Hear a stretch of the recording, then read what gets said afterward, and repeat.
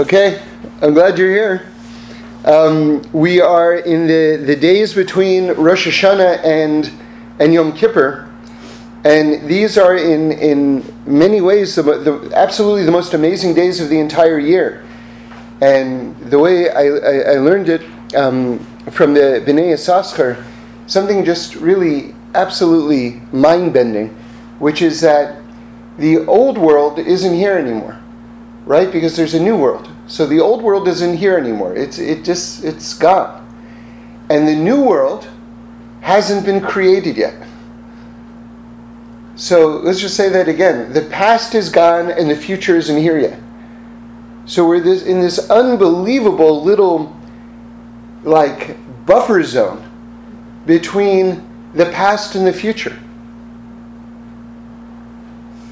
And that's actually reflected in a really startling way in the calendar. The lunar calendar, which we go by, is like 11 days shorter than the solar calendar. So if you look at the lunar calendar as the model, because we really go by the lunar calendar during the year, you'll see where did those 10 days go? It's like they disappeared. It's like they don't exist. So we're in this we're like in this no man's land right now, between the past, which no longer exists, and the future, which hasn't been created yet. This is a phenomenal thing. So Yom Kippur is that time when sort of like Hashem hits the start button again. And then all of a sudden we're like rocketed back into reality. And these days are so precious that I heard in the name of a Rav, I didn't hear what his name was, but just it's like, again, just a startling thing to hear. He said that if he was walking down the street and he saw a purse with gold coins in it, he wouldn't bend down to pick it up during this time because he's got too much to do. Right? Can you imagine? You're too busy to pick up a purse full of gold coins. So everything right now, and it's, you see, this is kind of like the hardest thing about life, in a way, is that we get desensitized to just the miraculousness of what's going on all the time. And the more you learn, the more you realize that just the baseline of normal reality is complete miraculousness. And then it just gets ratcheted up to ever more miraculousness. Like this time we're at peak miraculousness. And it's building to Yom Kippur, which is even going to be beyond that. So it's sort of see, one of the things that we have, and you see it in mathematics, but I'm surprised that this isn't more widely known, because I think that this is a really kind of bread and butter concept, which is you have the concept of levels of infinity. See, a lot of people think, well, what's the infinite? Well, if you ask me, to find the infinite, I would say, well, let's say you're counting. If I was going to explain it to a child or something, I'd say, let's say you're counting, and then you never stop counting. The numbers keep on going. You go 1, 2, 3, 4, 5, 6, 7, 8, 9, 10. It never stops. That's infinity. Okay, that's a child's definition of infinity. That's one expression of it anyway. It's not incorrect. But do you know that between the numbers 1 and 2, there's an infinite number of numbers? 1.111111111111111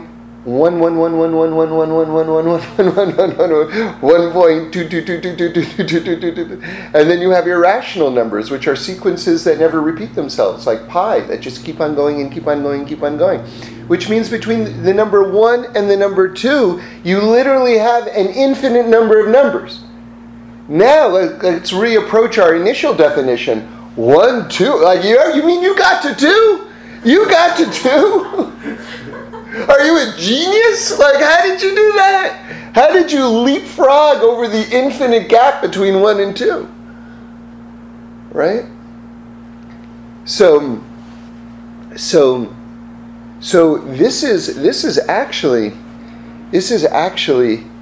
the reality of the world is this. The baseline is the infinite. The baseline is the infinite. That's what we call normal, is the infinite, is the miraculous.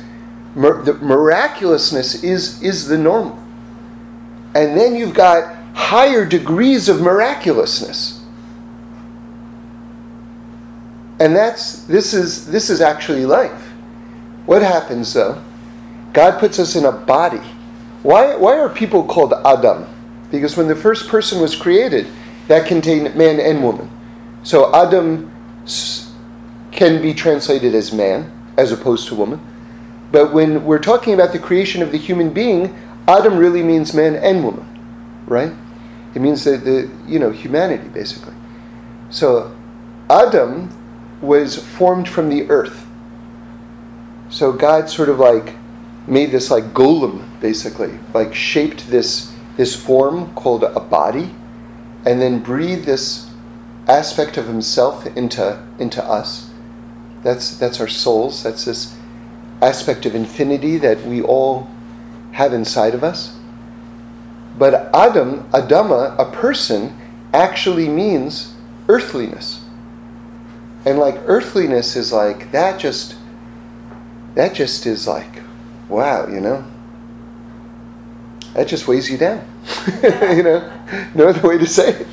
It's sort of like, can you imagine like, you've got like this amazing diamond, and then you kind of like, wrap it in a piece of, you stick your hand into a cholent pot, and you pick out this chunk of meat, and you stick the diamond in the middle of this dripping piece of meat. Welcome to us. That's us. And then it's sort of like, and then you sort of like go, oh, well, yeah, wait, the baseline is miraculousness, and then it gets more miraculous from that. Like that's your children talking. Right? That's this meaty encasement talking. And that's we get desensitized. But you see, there's a grand plan behind all of this. You see, there's a grand pattern that you see all over Torah, basically, which is you start with the most miraculous, then it sort of like goes to basically the most mundane, and then it gets lifted up again into the most miraculous. Like, for instance, and you see this model, we see this model all over the place. So I'll give you an example. If we want to talk about the creation of the world, so I've seen some translations that I like quite a bit. Tohu uvohu, they translate that as that basically that some astonishing emptiness, right? Like in the beginning of time, there was this like astonishing void or darkness, and then we say God said, "Let there be light," right? That's one of the most Vayihi Or. That's one of the first pronouncements. Vayihi Or. So what does that imply? Well, that whether you're thinking through it or not, this is certainly emotionally what your brain just registered, that the beginning is darkness, and then God brings light, right? But that's completely incorrect, because before the world was created, all there was God. And one of the names of God is Or Ein Sof, light without end. So the starting point for all of creation, for all of existence, is astonishing light. Not astonishing darkness, not astonishing emptiness, not a void. The world begins with this unbelievable light, the light of God, literally. And then it becomes concealed. And then it becomes revealed. Right? Like God creates all these amazing things, all these windows through which we can experience Him and see Him, right? Including our own soul. And of course, the great culmination of that will be when Mashiach comes, and we'll see the great light that was always there. It's not going to be a new light. It's going to be a revelation of the light that was always there. But perhaps because of all the work that we did over history, we'll be able to see an even higher aspect of that light which was always there. So this way you have both at the same time. In other words, I'm answering a question. One is the light at the end of days going to be even greater than the initial light? I don't know that that's the case. I don't think that it is. But because that light is infinite, there's so many levels to it, I think that we're going to be able to perceive that light in an even greater way than we did initially. So you understand, we're reconciling two things. It will be that same light, but for us it will be an even greater light. It will be an even higher revelation of that light. Okay. So now, you see it again. We say, let's talk about the Torah. You'll see this pattern again, which is revelation, concealment, revelation. Okay? So revelation, where do you see it? You see it that the Talmud says that the Torah was created 974 generations before the world was created. Right? And we've explained that many times, that it doesn't mean that there was a Torah scroll floating up in the sky, because there was no time or space. Right? So what does it mean the Torah existed before the world was created? The Torah was God's plan for the world. God's will for the world. Right? Just before you embark on a great project, you have a plan for that project. Right? Like great architects, they don't say, you know what, why don't you put a beam over there? No, to the right. No, you know what, forget the beam. Bring in the bricks. Let's try some bricks over there. No, where's the wood? There's no wood? Okay, cut down some trees, I can wait. You don't make it up on the spot. Like when you have a big project in mind, you have a plan for the project before you begin the project. That's just total simplicity. That's just logic, right? So God had a plan for the world. I mean, can you imagine he's going to make billions and billions of people and, who knows what, which he's going to fill creation with. You have a plan for that before you start that, okay? So God's plan for the world, his will for the world, that's the Torah before the world was created. And then here's the outrageous, amazing part of it. He takes that will, that light, that energy, and he forms from this will, which we're saying is the Torah before the world was created, from this plan, so to speak, from this energy, he forms the world out of that. Which is why we say that the mitzvot are the building blocks of creation, because he used that in order to form the world.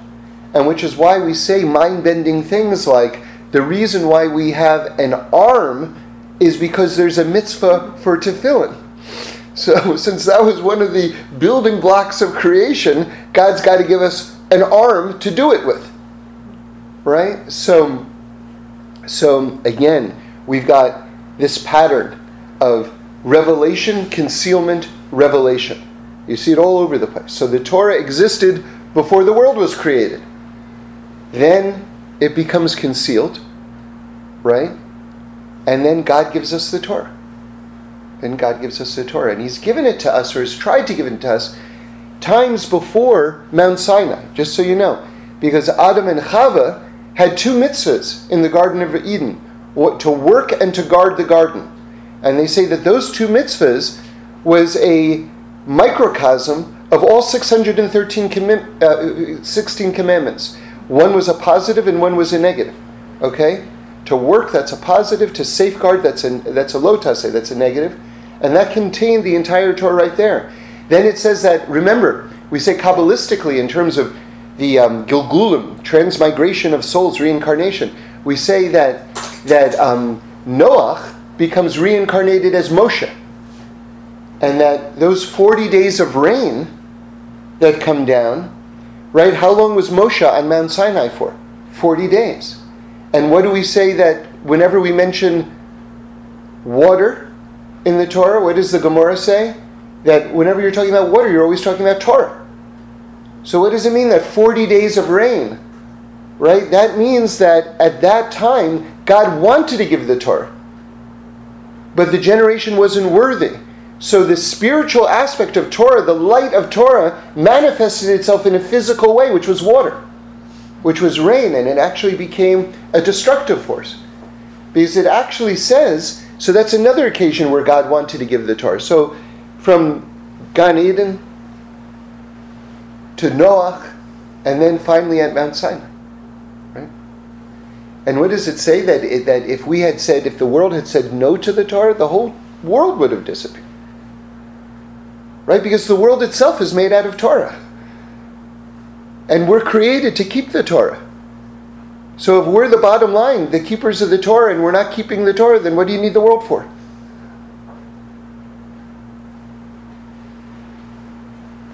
Now, we'll say something else. Again, revelation and concealment. This amazing twin dynamic. I think everybody knows this, but let's just throw it in anyway. The way the calendar is arranged, the calendar, of course, in the Jewish calendar is so holy. Every aspect of the Jewish calendar is so holy. And we know that whatever day of the week Pesach comes on, that's the same day of the week Tisha B'Av is going to be. So if Pesach is a Friday night, Tisha B'Av is a Friday night. It's every single year. It's an ironclad rule. And why? Because one is redemption. Pesach is redemption. Right? The Zohar says in the end of days, when Mashiach comes, that's going to be based on the salvation of the Jews from Egypt. That was sort of the model for the Geula, for the redemption. So what's the flip side of redemption? Exile. That's Tisha B'Av. So it's always the same day. So concealment and revelation, right? Geula and Galus. Geula means redemption. Galus means exile. It's the same word, only Geula has the letter Aleph in it. Aleph, we know, is like a little hint to God. Why? Because the letter Aleph is composed of 3 letters, right? There's a Yud, a Vav on the diagonal, and another Yud. And if you add up those 3 letters, Yud and Yud is 10 and 10 is 20, and Vav is 6, that adds up to 26. And that's the name of God's holy, that's the number for God's holiest name, the Yud Ke Vav Ke, the Tetragrammaton. So it's all contained. And what is Aleph? Aleph is the number 1, because God is one, the oneness of God. So redemption has the letter Aleph in it, because God is revealing himself. But when God takes out the letter Aleph from redemption, God becomes concealed, and it spells the word exile. Okay, so when we look at the initial light of creation, right? It says, and God said that took the light, right? It's referring to the light. So Ha-or is the light. When it's talking about the initial light of creation. Actually, let me amend that. Because we had a very, very great light in the beginning. And then God gives us the light of the sun and the moon, which are like a joke compared to that initial light. That initial light is like the holiest and purest. The light of the sun and the moon is already clothed in nature. Right? So it's a much smaller light. And when it's talking about that light, Ha-or, which is that light of the initial light, the light of the sun and the moon, right? Ha-or, anyone want to guess what the gematria of Ha-or is? Right, 613. I'm sorry, Es-Ha-or. Right, he took the light. Es-Ha-or is 613. So where did God hide that initial light of creation? Or I'm sorry, where did God hide the Torah, which existed before the world was created? Es-Ha-or, right? It's in the mitzvahs. It's in the Torah, in this book that we have here. So if you want to access that initial light of creation, if you want to get back to that first light, you go into the Torah, you go into the mitzvahs. So in that way, Es-Ha-or is actually hinting at the initial light again. just to be clear. But again, the bottom line is this pattern of revelation, concealment, revelation. That the Torah existed before the world was created, then it becomes concealed, then it becomes revealed again. How about man and woman? How about husbands and wives, right? So our tradition is that we start off as one soul, so that's revelation. You're one soul already. Then what happens? You come down in two separate bodies. It's like, where are you? Show up already. It's too long. I'm getting frustrated. You know? And then, oh, there you are. Okay, good. So now we're back. So again, it starts off as one soul, then it becomes concealed in two separate bodies, sometimes like two different places in the entire globe, right? And then they come back together under the chuppah, and it becomes one again. So one of the things that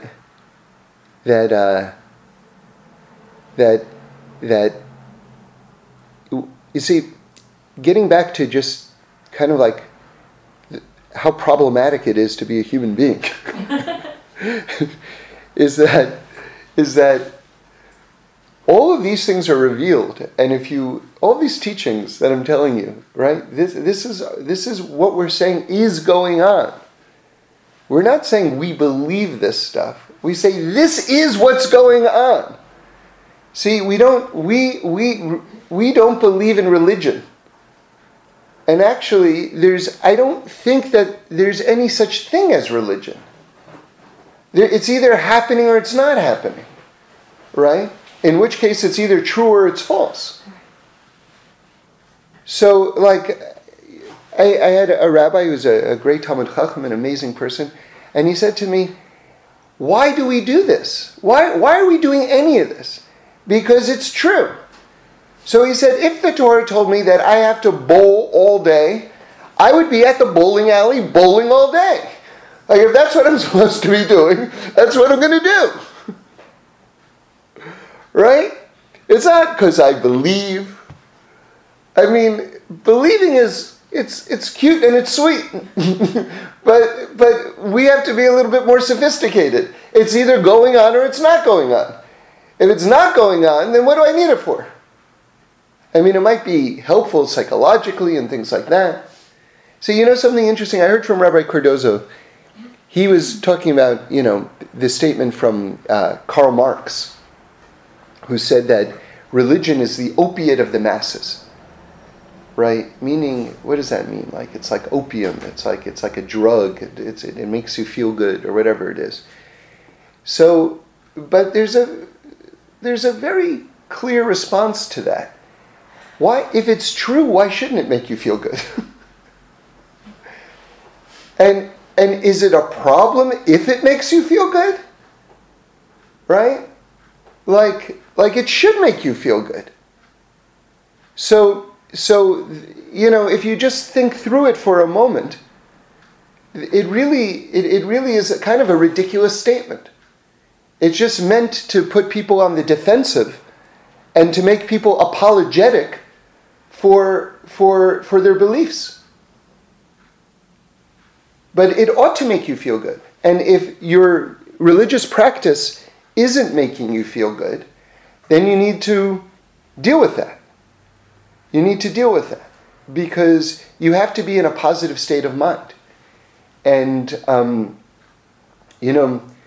we've talked about it before, but especially this time of year, it's a good subject to bring up, which is guilt. Let's talk about guilt for a moment, right? Like, guilt is a very positive thing, which is wildly misused by human beings. Like, it's, what is guilt? Guilt is basically, and the Jewish people are praised for having a sense of shame, which is kind of like guilt.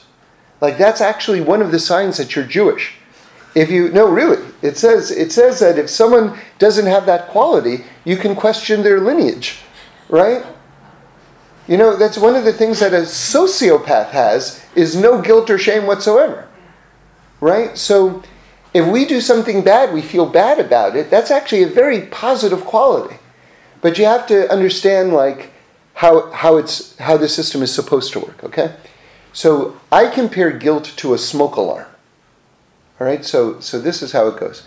You want smoke alarms in your house because if there's a fire, you want to know about it, right? You don't want to be asleep and then, God forbid, the house catches on fire. Chas v'sholom, who knows what with the sleeping people? Who knows what? God forbid, right? Lo Eloheinu, we should never know about it. If there's a fire going off in a person's house, you want to be alerted to it, and then you can put it out or call the fire department and run out of the house. So that's a good thing. A fire alarm or a smoke detector is a really good thing. Guilt is a smoke detector. If a person starts feeling guilty, that means that they sense that something wrong happened, that they did something wrong. Right? It's this sixth sense, if you will, that you did something wrong. And that's the smoke alarm. Now let me ask you something. Would you want a smoke alarm that, let's say you burnt some toast, and then the smoke alarm goes off, and you go, okay, great. And then you kind of run to the toaster oven, you unplug it, take out the toast. Maybe the toast is a little bit on fire or something like that. Put it out. It's no big deal, right? And for the rest of your life, the smoke alarm is still going. You would take a baseball bat and you would smash the smoke detector. It's like, you did your job, now cool it. Right? You get the point? What happens with people who are consumed with guilt is they're being alerted that something's off. Then you think to yourself, what's off? What's off? What did I do? What did I do? Oh yeah, I was really rude to that guy. Or you know what? I should have done this and I didn't do it. Okay, at that point, guilt has done its job. It's over at that point. It's alerted to you to the fact that something was wrong, and now it's handing you the ball for you to take care of it. Okay, so call them up. Apologize. Write them an email. Text them. Whatever it is. Oh, I owe that person money. Pay the person. Talk to them. I can't pay you right now, but I'm going to pay you. Okay, good. So you've taken care of it. You're doing your thing, right? Then, if you feel that sense of guilt again, right? You say, hey, brother guilt. I'm on it. You did your job. Now let me do my job. You see? So that's what it is. But people do something very perverse. And again, this is all wrapped up in the emotions. So a person has to sort of like understand how to deal with themselves. Here's what some people do. And it's very self-destructive. But a lot of people don't have insight into their own behavior. They go, I did something wrong. It's not so easy for me to fix it. Like, let's say there's some marital infidelity or something like that, God forbid. That's not so easy to fix. You don't just say, hey, sorry, we're cool, right? And then, hey, come on, I'm moving on. Why can't you move on? That was yesterday. We're good now. You know, like some things take much longer to fix. Okay, well, that's true. And then you have to deal with the consequences of your actions. That's true. However, what some people do is, but again, once you are dealing with it in a productive way, and you say, okay, you know, I'm on it. I'm dealing with it. I'm trying to fix it. I'm trying to do my best to fix it. Okay. So that's that. But what some people do is they mistake the pain of being consumed by guilt. They confuse that with a purification process. And so what they do is they embrace their own guilt and they embrace their own suffering, thinking that that's some sort of tikkun, that's some sort of fixing for their wrongdoing. And then to make things even worse, a lot of people don't even do an action to try to fix it because they think the suffering and being consumed by their own guilt is actually the fixing for the problem. See, that's where the Yetzer Hara gets mixed up in a person's psychology and emotions and consciousness and really tries to kill the person. Remember, the Yetzer Hara doesn't just want you to do Averas, doesn't just want you to make mistakes. The Yetzer Hara wants to kill you. It mamish wants to actually kill you. It wants to see you dead. Literally. Literally. Remember, the Gemara says that the Yetzer Hara, right, the evil inclination, the negative inclination, the Satan, and the Malach HaMavis, the angel of death, are all one thing. That's one unit. And the Gemara explains that the Yetzer Hara entraps a person into wrongdoing. The Satan then prosecutes them. And then the Malach HaMavis, the angel of death, comes and collects the body. It's all one unit. It's one unit. So a person has to really be very sharp in terms of understanding how to deal with their own Yetzer Haras. Because the Yetzer Hara, just like, it's like one of the ways it was explained to me many years ago. Or maybe I added this, I don't know. I think maybe I added this in the retreat because it's so weird, it sounds like me. It's like, the Yetzer Hara is like, puts his arm around you and says, hey man, let's do some crimes, right? And you're like, I'm down, right? Let's do it. Where are we going to go? So you get behind the wheel, and they're riding shotgun, right? Meanwhile, what's going on? They have a wire taped to their chest. It's total entrapment. They're working for the government. They're not your friend. You think they're your best friend. Like when the Yetzer Hara goes, oh, you know what we should do today? You know what we should call? You know what we should do? You think, oh, that's my most beloved self talking to me. Where are you? I've been waiting for you to whisper in my ear. Who's you telling you to call? You just said, let's call. Who are you saying? So the Yetzer Hara entraps a person, right? And then you show up in court and the government says, okay, let's call in our first witness, and it's the Yetzer Hara shows up. And you're like, I thought you were my friend. And he's like, sucker. Right? Who told you to listen to me? You had 100 people telling you not to listen to me. So it's very confusing. And a person really has to clarify their relationship. And remember, but it's not easy. And this is a lifelong fight. This is a lifelong fight. Don't think, okay, great, I heard today I have to slay my Yetzer Hara, then I got to go to Ralph's, do some shopping for Yontif. It's not like that. This is a lifelong battle. And it says that the Yetzer Hara is an angel, and it renews itself every single day, and it knows you better than you know you. Right? Why is it so good? Why is it so good? Because there's something supernatural about it. Right? So, in fact, the Talmud says even stronger. The Talmud says that you actually don't have the power. You are not powerful enough to defeat your Yetzer Hara. But because Hashem assists you, you're able to do it. I mean, you have to understand who's the enemy, right? How strong is the Yetzer Hara? It's that strong. Right? So you have to respect it. You can't think, oh, yeah. No, you have to respect it. And then you take it seriously, and then you have to learn strategies around it. So again, let's return back to this point, this grand pattern that we have, which is revelation, concealment, revelation. And again, just to put it in the widest terms again, the broadest strokes, we have Before the world was created, there was only God. That's total revelation.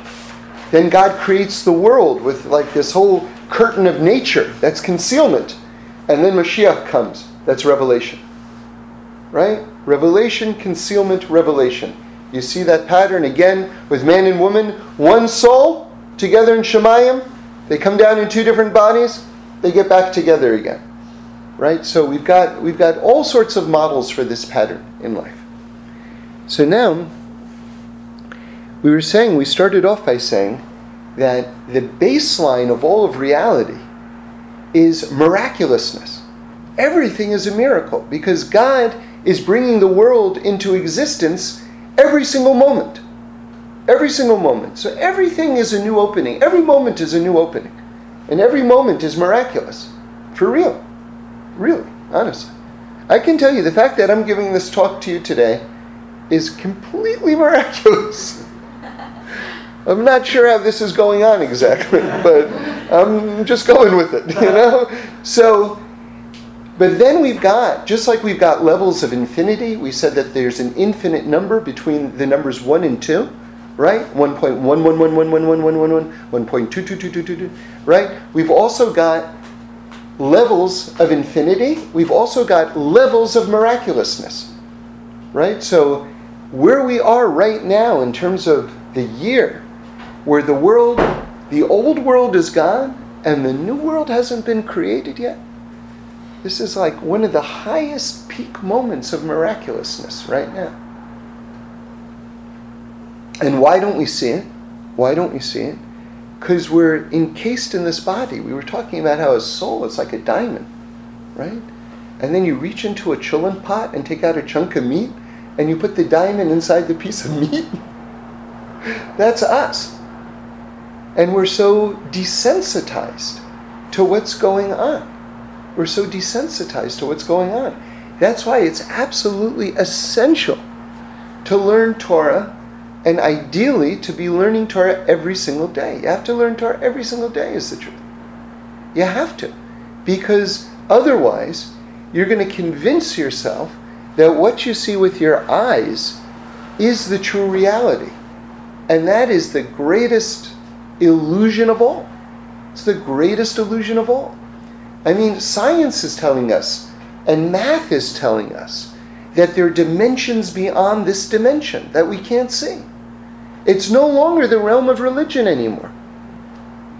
Like, all of academia is telling you that there's more to this world than you can see with your eye. All of academia is telling you that. You don't have to rely on, say, well, I don't know. Right? Aren't I so? Seeing is believing, right? You know what Rav Yitzhak Isaac Haber says? One of the great shots that I've learned is when it says, remember after Adam and Chava eat from the tree of knowledge, it says God opened up their eyes and then they saw each other's nakedness, right? So normally speaking, it's a very confusing bit of language, especially for people in contemporary society, because opening up your eyes usually is a very positive turn of phrase.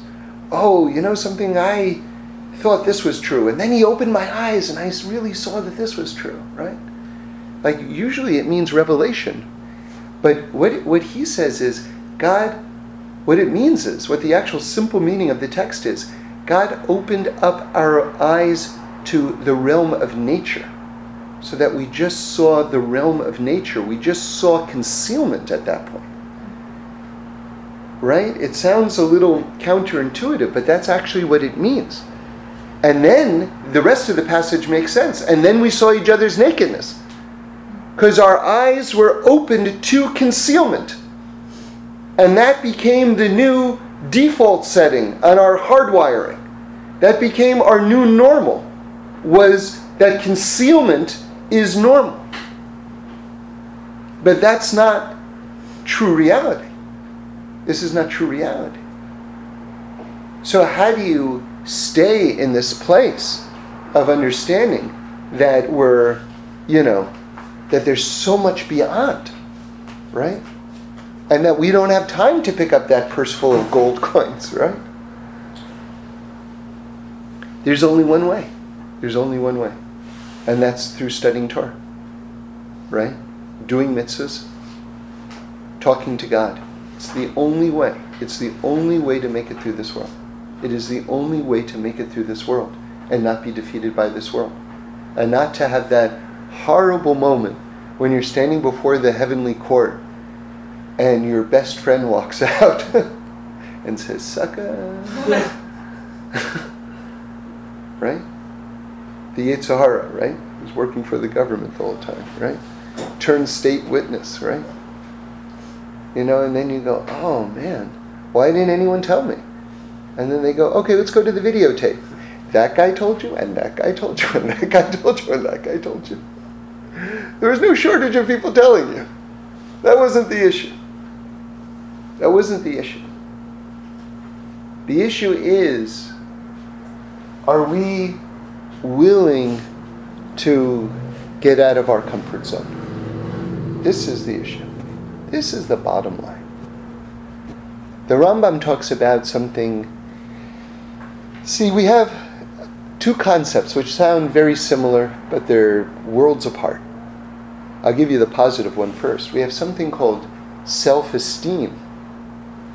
You know what self-esteem is? Self-esteem is so essential. It means that I'm a good person. That means that a person believes that. As it says in the Siddur, in the morning prayers that we say, hopefully every morning, we say that God put inside me a pure neshama, right? And a person can do all sorts of horrible things, right? And your neshama is still pure, right? You may have put some junk on top of it, but your neshama never stops being pure no matter what you do, right? I've shared with you before, but I'm just reminded of it just because it was so startling. I went to a minyan one time in New York City. It was like on a Sunday morning. And anyone who shows up on a Sunday morning to an early morning minyan wants to be there. No one's pushing them to be there. This was an adult. He shows up. Everyone's got tefillin on. He doesn't have tefillin on. So afterwards, they figure, okay, he's new. Maybe he never bought tefillin. Maybe he doesn't know how to put it on or whatever it is. So that's why he's not putting on tefillin. So someone comes up to him afterwards and says to him nicely, do you want to put on tefillin? And he says, no. So it's a little bit strange. He's showing up at this thing, and everyone's got tefillin on, they're davening, and he doesn't have any, and they asked him to put it on, he doesn't want to put it on. You say, why? He says, because last night I ate lobster, and these hands which held lobster aren't worthy of having tefillin on them. Now, that is textbook Yetzer Hara. Textbook Yetzer Hara. Because what the Yetzer Hara, one of its greatest tricks, is to come to you and to take your idealism and to turn it against you. To use it as a sword to stab you and kill you with. Because this person, if you think about it, was actually saying something incredibly beautiful. He was saying something incredibly beautiful. He was saying, do you know why I'm not putting on tefillin? Not because I don't think it's holy, because I think it's so holy. And he believed that. And yet the Yetzer Hara then comes and takes this perspective of how holy tefillin is, and then says, therefore you're not allowed to put it on. And then, knife right into the heart. Uses his own idealism, uses his own commitment to truth, using his own refusal to be a hypocrite, and uses it to slay him with it.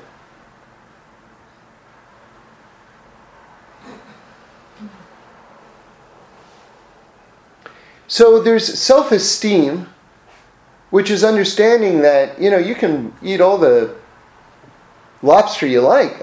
I hope you don't. But what does that have to do with putting on tefillin the next day? Or lighting Shabbos candles, or whatever it is. What does one thing have to do with the other? It has nothing to do with the other. You still have a soul, right? Your soul wants to do mitzvahs. So that's self-esteem. I have a pure soul. I'm a good person, and maybe I make mistakes, and maybe I can be doing more, but I'm trying my best. That's self-esteem. And God loves me, and I know God loves me. That's what it is. That's self-esteem. Then you have something called self-love. Self-love, which the Rambam says, oh boy, you really better be careful about self-love. Self-esteem, yes. Self-love is, ooh, I just love me the way I am. Don't want to be any better than this because I'm so good right now. Don't want to mess that up. It's so fun being me. Love being me. And I don't want to do any more. Maybe I can do a little less. That would be good. You know what? That would be even better. I would actually love myself even more than that. You don't want. And he says everyone's got a degree of self-love. And self-love is really the thing that has to be confronted, which is taking yourself, willing to be able to take yourself out of your comfort zone. Right? And again, when it comes to this, you have to really work with people, right? Because you don't want to take yourself to a place that is not sustainable, right? In other words, you want to give yourself the impetus for change, but you don't want to sabotage yourself, right? And that's a fine line. So how much change is too much change, right? I want to do change, but how much change is too much change? Okay, so now you have to work with someone. And you have to talk to a Rav, you have to talk to a Chacham, you have to talk to someone who knows you and who can help you and guide you at that point. So, I'm just going to wrap it up. I was playing with this idea, and maybe we'll say it again, Yom Kippur, maybe. But you see, the new world's not here yet. We have a spiritual foundation, a very important spiritual principle, which is what goes on below is going on above.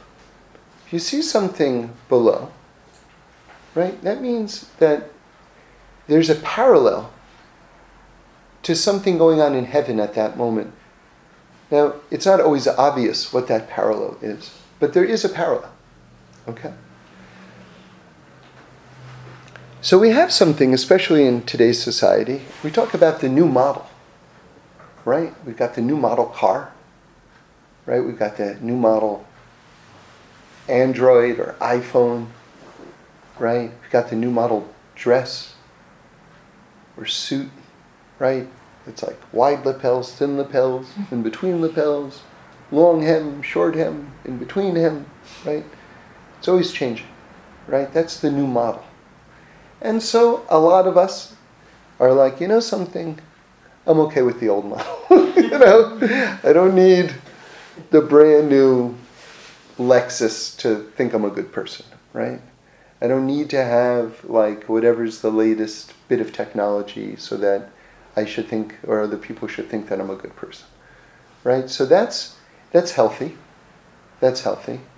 You don't want to get like too wrapped up in what we would call gashmias, right, in terms of materiality. So that's positive. However, there is a version of that which we do have to approach in a different way. When God is making the new world, and that's going on right now, there's a new model coming out. That's going to be the new model of the world. And when the new model of the world comes out, you don't want to be the old model. Because when the new model comes out, if you're the old model, you don't fit into the new model. Or, it's not the same. You're the old model in the new model world. That doesn't work. That doesn't work. So how do you become the new model for the new model world? So you have to change yourself.